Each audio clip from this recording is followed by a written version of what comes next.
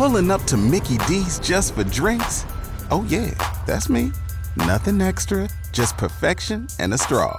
Coming in hot for the coldest cups on the block. Because there are drinks. Then there are drinks from McDonald's. Mix things up with any size lemonade or sweet tea for $1.49. Perfect with our classic fries. Price and participation may vary. Cannot be combined with any other offer. Ba-da-ba-ba-ba.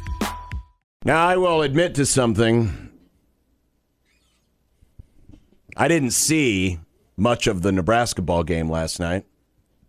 I definitely didn't see what most of the locals would call the bad parts, a.k.a. the first half. Because I was walking Miss Riggs. Husker hater. But I was, this is like the first week I've had a chance to actually walk my dog. It is very nice. Turn of the year, since the calendar changed. So I was like, you know what? I'm walking my dog. Did you listen to the game? No, I didn't take my earbuds with me on this. Husker hater. Nice, Nick. You just wanted to enjoy. I just wanted to enjoy the beautiful night with my favorite dog who poops twice on every walk. Yeah. Nice. You just wanted to hear the relaxing tones of sirens in Crime Town. Actually, I didn't hear any sirens. And bowel movements. For once. That too. She's a quiet pooper. Nice. But I did check the phone, obviously. Yeah. And when I saw what the score was, I was like, oh, remember what I said yesterday about one of these things is going to give. It's either going to be the infallibility of Nebrasketball at home or how bad they are on the road. And in that moment, I said, it looks like it's the former, not the latter. And then the second half happened. And then C.J. Wilcher happened. And then Rank Mast and his off-balance, off-the-wrong foot 3 happened. And then they get all the way back and, Ty take the lead? And suddenly they're down by 7 again. And in that moment, I was like, down 6 or 7 there in the last under the last media timeout. Yeah, this was a fun comeback, but it's going to end because I've seen that happen before where teams make a big comeback. Many times. But then they just run out of gas. Many times. And oh, by the way, they had to play an overtime game last night. And what did Fred Hoiberg do? He worked their ass off last week. I know. I was looking So guess what? good. Once again, just like at the beginning of the week when all the olds were saying, Dan Campbell, you moron, you didn't kick the field goal. It cost you. Yeah. All you guys married to your analytics. It was another win for the old-timers this week. Damn old it. Freddie H. Hey, paper. We used to have paper in here. I wanted the sound effect of me crumpling up. Give me some paper. Give me some paper. Freddie Hoiberg going like this to the analytics report and saying, get that S out of my face. Nice. We're going to work these guys. We're going to work their asses off, and I don't care if their legs are tired. Yeah, I very much care about... They had to play 45 minutes last night, and they won. I care about recovery days. It's important to get your heart rate lowered on recovery days. Some might say they got stronger as the game got longer. You don't want to overstrain your muscles. Because Nebraska only led for 4 minutes and change. Yeah. Most of those 4 minutes and change were in the extra time when their legs were supposed to be so heavy. Oh, I was worked so hard this week. Nice. Well played. Incredible comeback. Team Old. Incredible comeback. Incredible victory. Congrats to the Olds as well on being able to call young people stupid again. They would have found another reason to do so regardless. Listen, I mean, in all seriousness, Fred does not eschew all. I mean, I think he was proving the point. He had to push a button this week. Correct. This was not about this isn't about embracing analytics versus not. This was. He does. I think you just used the proper phrase. He had to push a button this week, 100%. and he did. Correct. And it would have. And I guarantee you, if that 19-point lead had maintained in the second half, and we're talking about a big home loss, I guarantee you the conversation would have been in the other direction. He worked his guys too hard. But they had to push a button. He pushed a button, and here they are, getting another win. And it worked. Yeah. Now, I told you, this was how did I describe it in the Grum Down? A beating of the century. Yes. Well, here's what I mean. I see what you mean. Okay. Because Wisconsin, since the turn of the century, was 120-0 when leading by 15 or more at halftime. 120-0 this century. Yeah. until last night. And Nebraska, by contrast, was 1-60 since 2000 when trailing by 15 or more at the half. The only other win was Iowa in 2013. Yeah, over a decade ago. Go Hawks.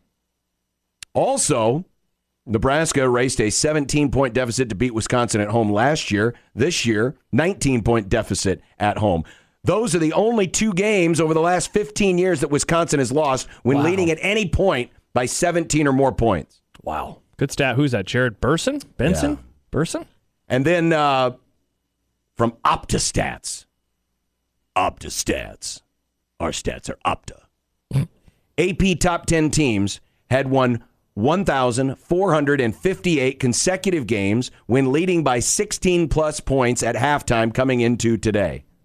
That streak is no more. The last such loss by an AP top 10 team when leading at half by 16 or more points was by number 6 Kentucky at Mississippi State, Jan 5, 2002. Wow. 1,458 consecutive games.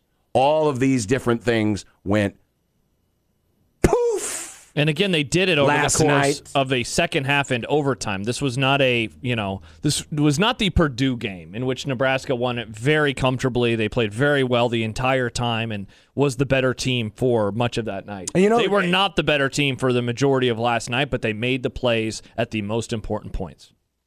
This is the other thing, too. They did it without going gonzo from 3. Yes, in the second half, they went 6 of 15, and Wilcher had his spurt, going 5 for 7.